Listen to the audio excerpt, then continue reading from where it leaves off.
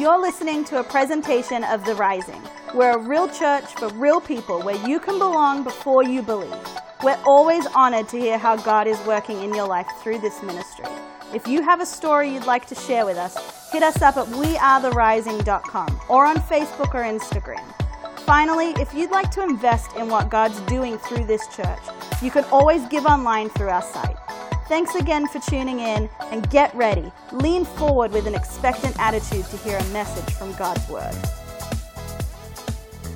Hey, you started my timer in the back. Can you start it back? My time has not officially started yet, okay? They're trying to rob me of time. I'm going to tell you about that in a minute. But, man, it's so great to be back. I'm so excited.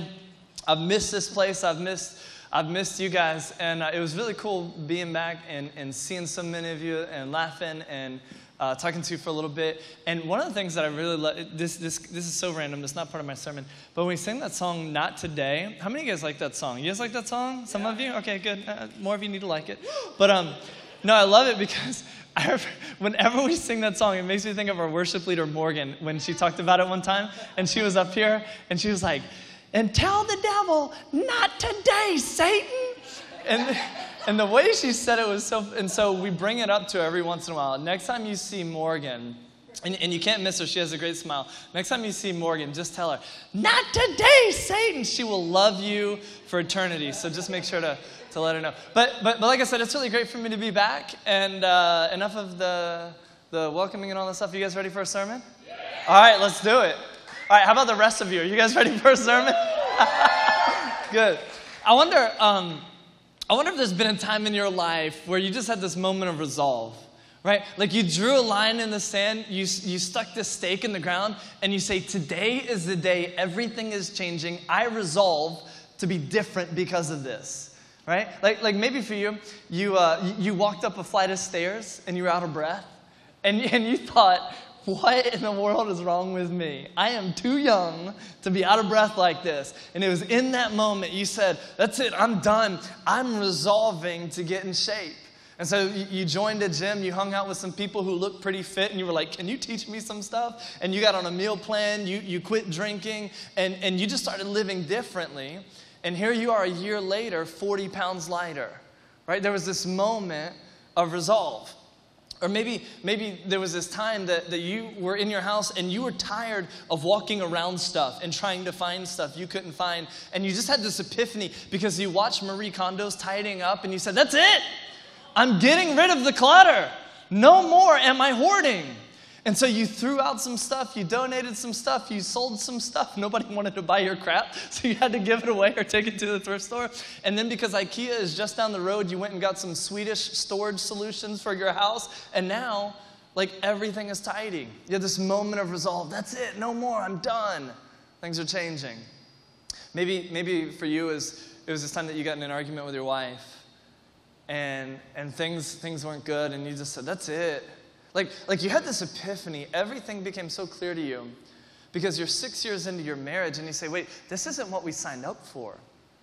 Like when we got married, we didn't say 6 years from now, we hope to be distant from one another. We hope to be arguing and fighting over household chores. At no point did you ever think that. And there was this moment of resolve where you said, "Things have got to change. I got to change my attitude." We've gotten this distance between us, and you went to your wife and you apologized and said, "I want to make things different because we're writing a story, and if we continue to write this story, it's going to end in divorce. But this is not what either one of us wants. Today things are changing. We're going to counseling. We're doing something differently." Have you ever had this moment where you drew a line in the sand, you stuck a stake in the ground, and you said, "That's it. From this day forward, things will be forever different"? I heard about these two guys who had this same moment in their life. It was that's it. I'm fed up. We are changing something today. They were roommates, and things were going terrible for them. And it all culminated on this one day where one of the guys, he worked for this limo company, and he got into an accident on the job. And so he was fired from his job that day. Another guy worked for a pet grooming company, and it was his job to deliver some dogs to a dog show, but he got them there late, and they were dirty, so he got fired from his job. And they both show up in their apartment, their world falling down around them, and they had this moment of resolve. That's it. Things have got to change. And I could tell you what that moment was like for Harry and Lloyd, but I'd rather you take a look at it. Check this out.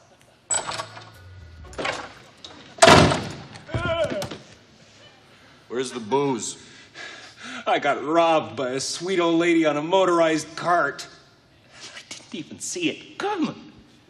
Oh, Harry. No. Harry. No. Come on, Harry. You're up. Gets worse, Lloyd. My parakeet, Petey. Huh? He's dead. Oh, man, I'm sorry, Harry. What happened? His head fell off. His head fell off. Yeah, he was pretty old. Oh, that's it. I've had it with this dump. We got no food. We got no jobs. Our pets' heads are falling off. Yeah, have you ever had this moment, right, where you look around at your life and you say, that's it. I've had it with this dump. We got no food. We got no jobs. Our pets' heads are falling off. We've all been there, right? You've experienced that. Some of you multiple times, right? You need to check out your animals. But we've had these moments and we've experienced this in our lives, this moment of resolve where we say things have got to be different moving forward. And this past month was really a moment of resolve for me, and I got a chance to experience some things that I come back to different than when I left. Because earlier this year, it was pretty tough for me. Earlier this year, I experienced this probably around February and March. I felt like I was hitting a wall, right?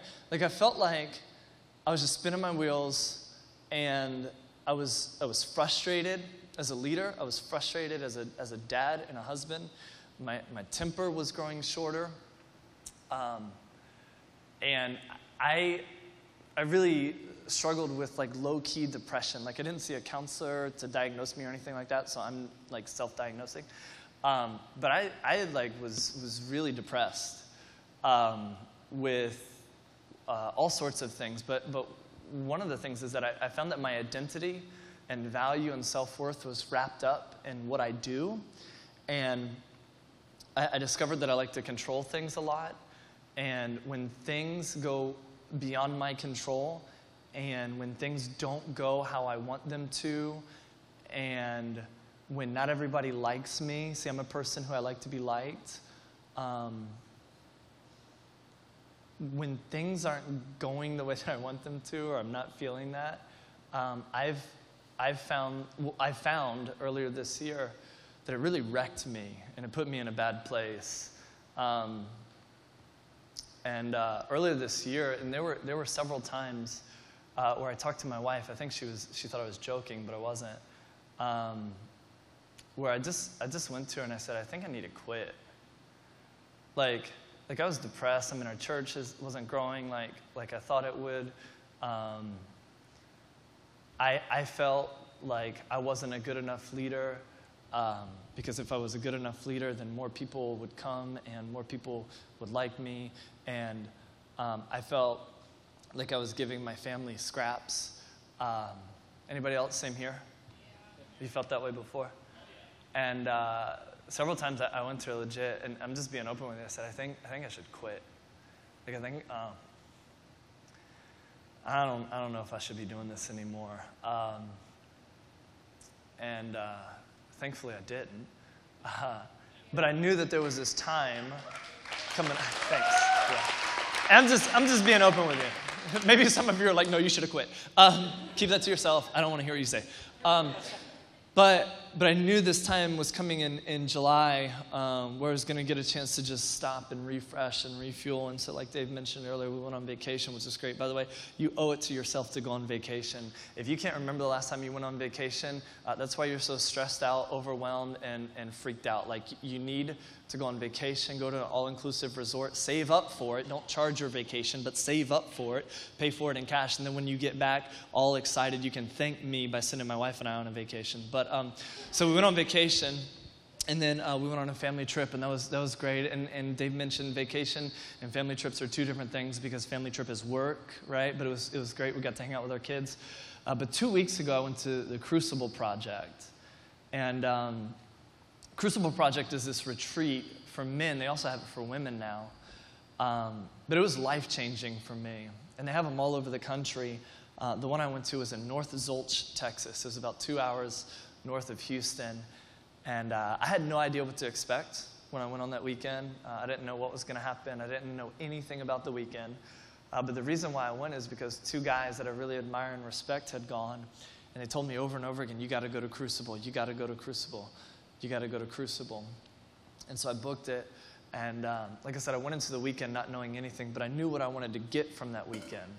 So I wanted to become a better man. I wanted to become a better husband and father and a better leader for our church. And when I went to Crucible, I explained it to my wife like this. Like when I came back, she said, so how was everything? What happened? What did you learn?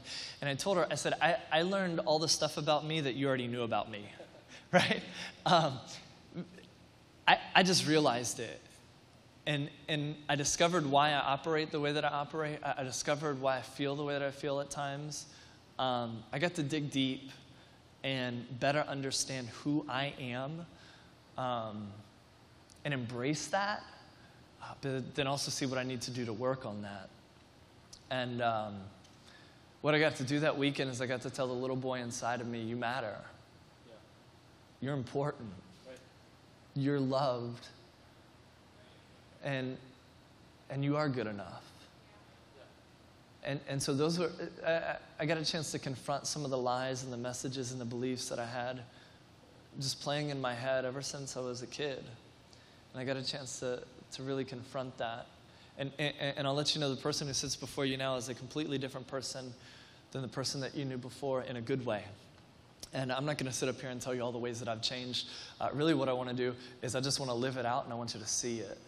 But I've come back better understanding who I am and better than I was. And so I just want to let you know, if you're a guy in here or you're a girl in here, which is everyone, you got to go to Crucible.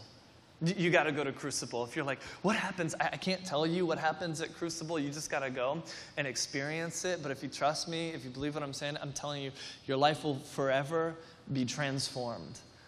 So I hope I've made it clear enough. You got to go to Crucible. And then last week, like Dave mentioned, we went to Crossroads in Cincinnati. And Crossroads is the third fastest growing church in America. They have 50,000 people over 13 different campuses. And it was really great for us to go and experience just kind of what they have going on and what they're doing and learn from them. And we went there really to see some things we had never seen before so that we can do some things we've never done before. And we also went there because I just believe that we're in a place right now, in the past almost 5 years we've been in existence as a church, we're in a place right now where God has been calling us to become greater. God has been calling us to be more on mission, to reach more people, to do more. And so we went to Crossroads to figure out how do we go to the next level. And so I'm excited about the things that we learned, and I'm excited about some of the things that we're bringing back. And we went there not to make this church that church because we're unique, but we went there to see how do we as a church together rise up and go to the next level in our own lives, but also in what God has called us to do as a church. And so I'm excited to be back, and I'm excited to lead us as we continue in the direction God has called us, but to a whole new level. Are y'all ready for that? I hope so. And if you'll let me lead you, I will. But this past month has really been a moment of resolve for me where I've just said, that's it, enough is enough. Things have got to change. And what's interesting to me is there's a guy in the Old Testament who made who had this same moment of resolve. It's this guy named Joshua. And by the way, before I go any further, that's the title for my sermon, I Resolve. I Resolve. Would you take a moment to write that down in the notes section of whatever it is you're using to take notes, if it's pen and paper on your phone? I Resolve. And here's one of the things that I've resolved to do too since I came back. I've resolved to preach no more than 30 to 35 minutes, right? Because if you go back and you look at our podcast, you'll see I talk for 40, 45, 50, 55 minutes. And we say on the sign out there that we end at 11:15, and we've been lying to you so long because I talked so much.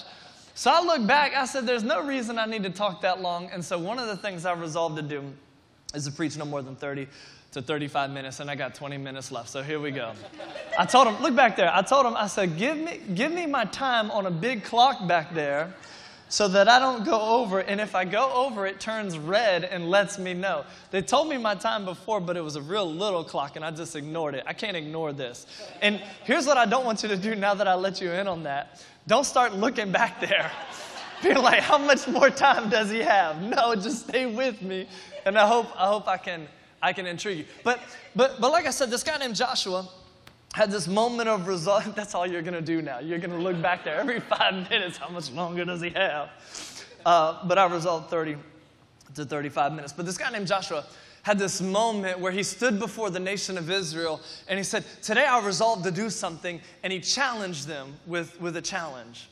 And I want to tell you about that challenge he gave to the nation of Israel 3,500 years ago. And I want to give you that same challenge today. I want to ask you today to resolve to do what they did 3,500 years ago, but to resolve to do it in your life here and now. My hope and my prayer today at the end of the sermon is that you would look back on today and say, this was the day everything changed for me. Would you pray with me? God, I pray that today you would open up our hearts and our minds to hear from you. God, there's some crap in our lives that we've been hiding, some stuff we've been stuffing away, some stuff we've been ignoring. God, there's other things we've been serving other than you. There's other priorities that we have. And for some of us, man, yeah, we call ourselves Christians, but our lives doesn't look anything like it. So God, today, I pray would be the day that we cut the crap, stop playing games, and get real with you and with ourselves. Open up our hearts and minds to do that today. In Jesus' name, amen. You know, in the Old Testament, Joshua gives the nation of Israel this moment to resolve to do something. But before he does that, he reminds them of their story. And if you're familiar with the Old Testament or if you've read any parts of the Bible, what you'll notice is that over and over again, this story is told. Like it's often told by different people, but often to the same audience. And the Bible would actually be a shorter book, a shorter collection of books, if the story wasn't told so often. But so often this story is told over and over again, many times to the same people. And the reason why it's told over and over again is to serve as a reminder to the people who are listening. See, the communicator of the story is always trying to remind the people of Israel, hey, remember how faithful God was in the past. And the idea is, if God was faithful in the past, he'll be faithful even now in what you're going through. Remember that if God did it then, he'll do it again. Remember how close you felt to God back then. And even though you feel distant now, just know God is still close to you in this moment. This story is told over and over again to remind the people of Israel, you were loved then, and even though you don't feel it, you are loved now. So don't forget that. And Joshua reminds the people of Israel their story yet again. Joshua 24, verse 2, it says, Joshua said to all the people, this is what the Lord, the God of Israel, says. Long ago, your ancestors, including Terah, the father of Abraham and Nahor, lived beyond the Euphrates River and worshipped other gods. This is really important. Let me press pause here. Because he's telling the people of Israel, long ago, your ancestors lived in a certain place and they worshipped other gods. The reason why Joshua tells them this is because the people of Israel are in this same spot here and now. They're worshiping other gods. How many of you know that sometimes the cycle in a family doesn't get broken until you take a moment to resolve to be different? See, right now, some of you are struggling with the same alcoholism that your father struggled with, that your grandfather struggled with. And that will not change until you draw a line in the sand, drive a stake in the ground, and say, I resolve to live differently. No more will the bottle get the best of me because it's been wreaking havoc in my family for generations, but not today. No longer. For some of you, you're living out this cycle of, I'm the first person to graduate from high school in my family because I resolved to change some things. I'm the first person in my family to go to college because I resolved to change some things. See, so much of what we struggle with is passed down from generation to generation. He says, your ancestors used to worship these other gods, and so are you now. I wonder if you're making an excuse right now for your anger because that's all I ever knew. That's how my dad was. I wonder if the debt that you're living in right now is just an excuse for that's how we grew up. We always knew debt. Everybody has a car payment. I wonder if there's anything that's been passed on to you that you've allowed yourself to become a victim of from this generational cycle, and it's time to say, enough is enough, no more. I will not continue the cycle. I will not pass this on to my kids. Today's the day. I resolve. As Joshua said to all the people, this is what the Lord, the God of Israel, says. Long ago, your ancestors, including Terah, the father of Abraham and Nahor, lived beyond the Euphrates River and worshipped other gods. This is nothing new. You're doing the same thing. But here's what God said. I took your father Abraham from the land beyond the Euphrates, and I led him throughout Canaan, and I gave him many descendants. I gave him Isaac, and to Isaac I gave Jacob and Esau. I assigned the hill country of Seir to Esau, but Jacob and his family went down to Egypt. So Jacob and his family went down to Egypt, and Joshua doesn't spend much time on this because the people of Israel already know this, and it's so painful for them for it to be brought up again. See, when Jacob goes down to Egypt, Pharaoh enslaves the people of Israel. And here's hundreds of thousands of people enslaved for hundreds of years in Egypt. They're no longer free. They're trapped. They're in bondage. But Joshua says, then I sent Moses and Aaron. I afflicted the Egyptians by what I did there, and I brought you out. And remember when I rescued you? Remember when I set you free and redeemed you? When I brought your people out of Egypt, you came to the sea, and the Egyptians pursued them in chariots and horsemen as far as the Red Sea. This thing was pressing down on them. They couldn't figure out a way to move on or break free, but they cried to the Lord for help. And he put darkness between you and the Egyptians. He brought the sea over them and covered them. You saw with your own eyes what I did to the Egyptians. I freed you. I rescued you. And then you lived in the wilderness for a long time. I brought you to the land of the Amorites who lived east of the Jordan. They fought against you, but I gave them into your hands. I destroyed them from before you, and you took possession of their land. And then Balak, you remember Balak? Balak, son of Zippor, the king of Moab, prepared to fight against Israel. He sent for Balaam, son of Beor, to put a curse on you. But I wouldn't listen to Balaam, so he blessed you again and again. I delivered you out of his hand. And then you crossed the Jordan and came to Jericho. Oh, Jericho. The citizens of Jericho fought against you, as did also the Amorites, Perizzites, Canaanites, Hittites, Girgashites, Hivites, and Jebusites. But I gave them into your hands. I delivered you. I sent the hornet ahead of you, which drove them out before you. Also the 2 Amorite kings. You did not do it with your own sword and bow. So I gave you a land on which you did not toil, and cities you did not build, and you live in them and eat from the vineyards and olive groves that you did not plant. Joshua takes a moment before he gets to this moment of resolve, and he says, remember all that God has done for you. Remember how he brought you from darkness into his wondrous light.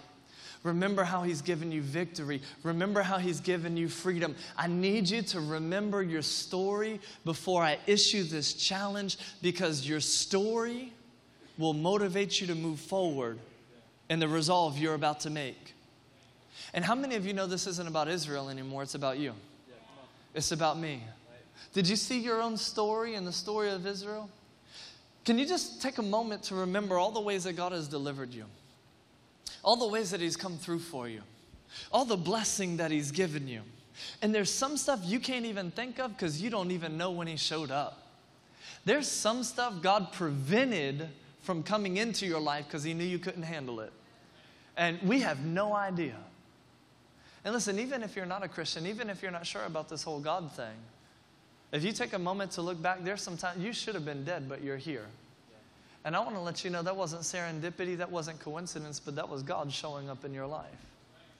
And you've been through some hard stuff. Same here. You've been through some difficulties. Same here. But you're still here. You're still standing. And it's only by the grace of God that we're here. See, we got to remember our story. And even if you say, I can't think of one good thing God has done for me in my life, can I just tell you one? That if he never did anything else in your life, this is all that matters. For God so loved the world that he gave his one and only Son, that whoever would believe in him would not perish, but would have eternal life. If God didn't do anything else for you, the fact that he sent his one and only Son who said, I love you this much,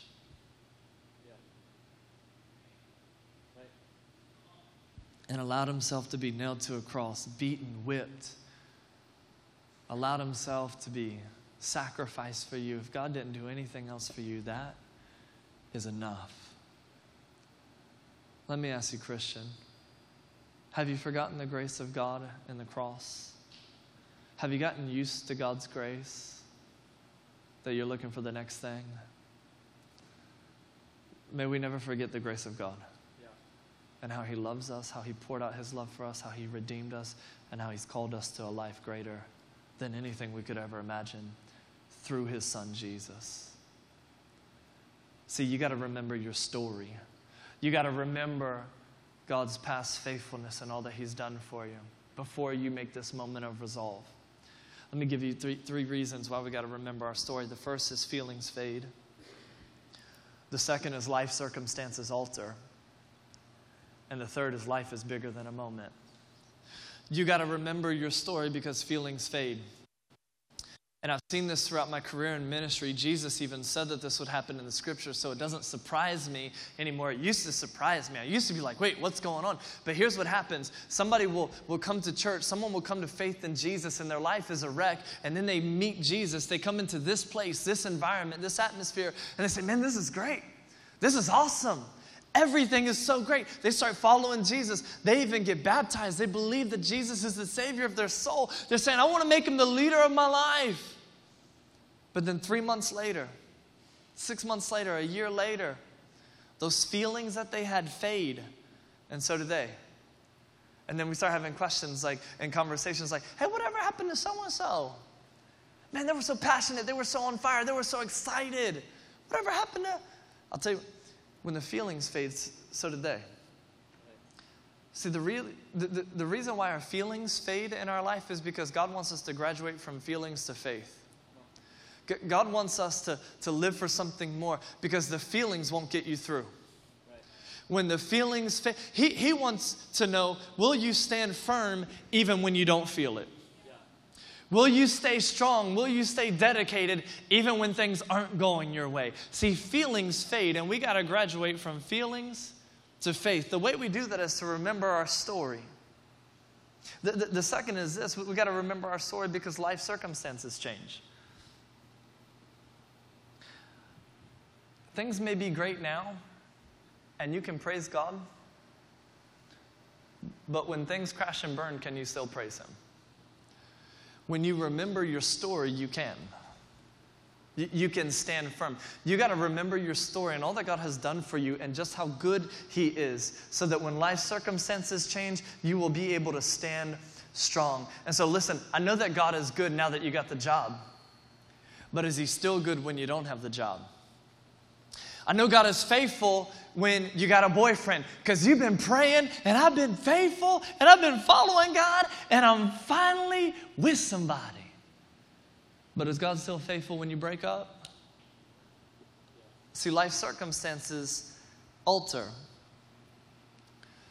See, God was great and amazing when your marriage was hitting on all cylinders and he was a way maker then, but is he still a way maker now that the communication has seized up in your marriage? See, God was a priority in your life when you needed him most, but now that things are pretty good and he's intervened to make things better, is he still a priority for you, or have you forgotten the hand from which your blessing came from? See, God was your all at first, but now that the job changed, the hours shifted, the hobby got introduced, the distance increased, the sickness came about, the new boyfriend came into the picture, the project at the house got started, the classes began, the baby was born. Let me ask you, is he still your all? Because when circumstances in life change, If you don't remember your story, then you'll shift your life to revolve around those things instead of revolving those things to be focused on God. We got to remember our story because life circumstances change. And then finally, it's important to remember your story because you got to remember that life is not about this moment. Because you may be stuck in a moment right now, and if you live your life from that moment, there will be repercussions in the future. But you just got to understand that this moment is not every moment. Because you've had moments of victory. You've had moments where you've come through. You've had moments of clarity. And even though you're in darkness now, you need to remember that what was true in the light is still true now.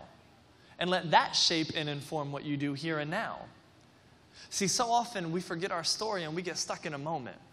I should do a whole sermon on that, Stuck in a Moment. And we could cover that song by U2, Stuck in a Moment. Dave, remind me, I'm going to text Bono and ask him if they'll come cover that. Remind me to do that, okay? Sometime next year we'll have them come cover that song for us. But sometimes we get stuck in a moment. So we got to remember our story. We got to come to this place when we remember our story where we say, listen, I won't always feel this glorious. I won't always feel this free. I won't always feel this victorious. But I am not a ship that is tossed about in the sea by the way that life is going. Instead, I'm a ship that is anchored to the rock-solid foundation of the truth of God. Because I remember my story, and I remember how He's brought me through. And because of that, I resolve to be forever different and to follow Him first and foremost. See, Joshua reminds the people of Israel of their story. And then he brings this challenge, this moment of resolve. Joshua 24:14.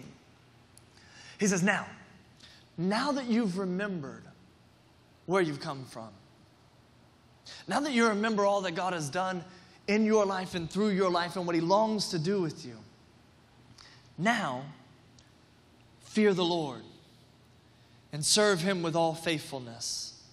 Throw away the gods your ancestors worshiped beyond the Euphrates River and in Egypt and serve the Lord. But if serving the Lord seems undesirable to you, then choose for yourselves this day whom you'll serve. Whether the gods your ancestors served beyond the Euphrates or the gods of the Amorites in whose land you're living. Hey, but before you make your decision, I just want to let you know, as for me and my household, we will serve the Lord. That's what Joshua says to the people in front. He says, listen, you got to make a decision who you're going to serve. And I'll go first. I'll be the permission giver. As for me and my house, we will serve the Lord. He stands in front of the people of Israel. He says, today is the day. Today is a day of resolve. Today is a day for you to draw a line in the sand, stick a stake in the ground, and choose who you're going to follow. But as for me and my house,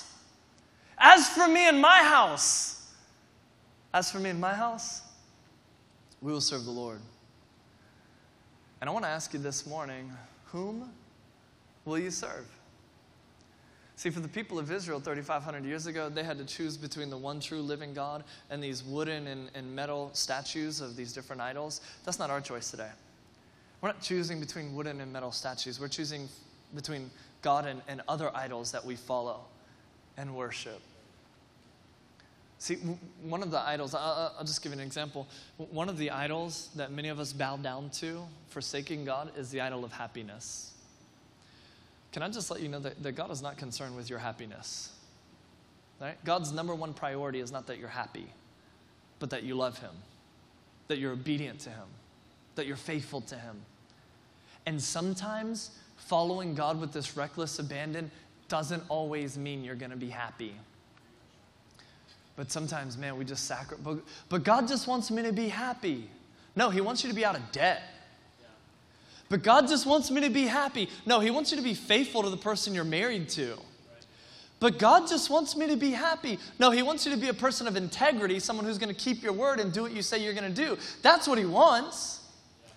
But so often, God just wants me to be happy. I don't know where you read that. Maybe 2 Hesitations chapter 4, verse 3. But God is not concerned with your happiness. The founding fathers, their wish, their dream, their desire for you was that you would have life, liberty, and the pursuit of happiness. God says, no, I want you to have life to the full. I want you to have liberty from sin, and I want you to have a joy that's deeper than this moment, a joy that goes beyond your happiness. See, God actually calls us to something better than happiness, a joy that lasts even when we aren't happy. And there's all kinds of idols that we serve. There's all kinds of things that we bow down to. We bow down to the idol of money.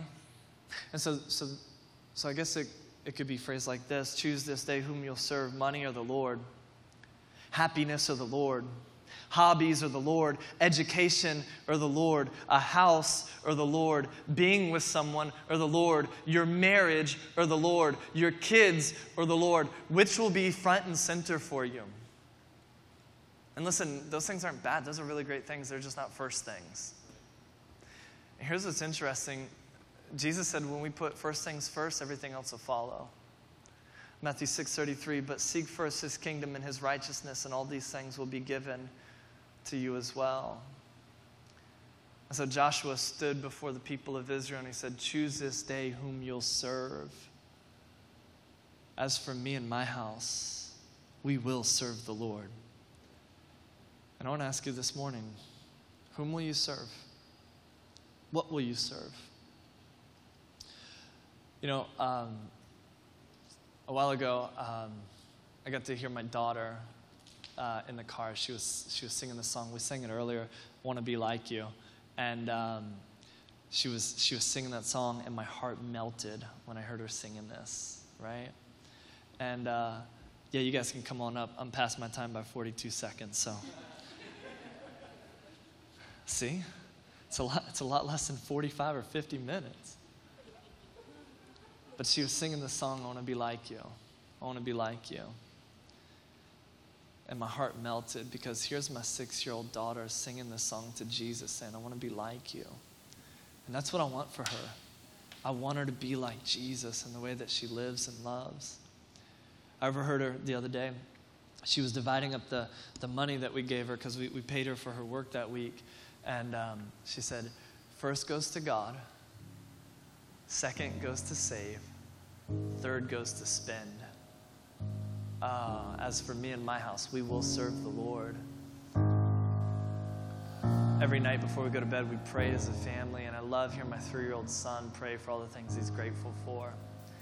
He says, God, mommy, daddy, grandma, grandpa, auntie, unka. That's what he calls his uncle, unka.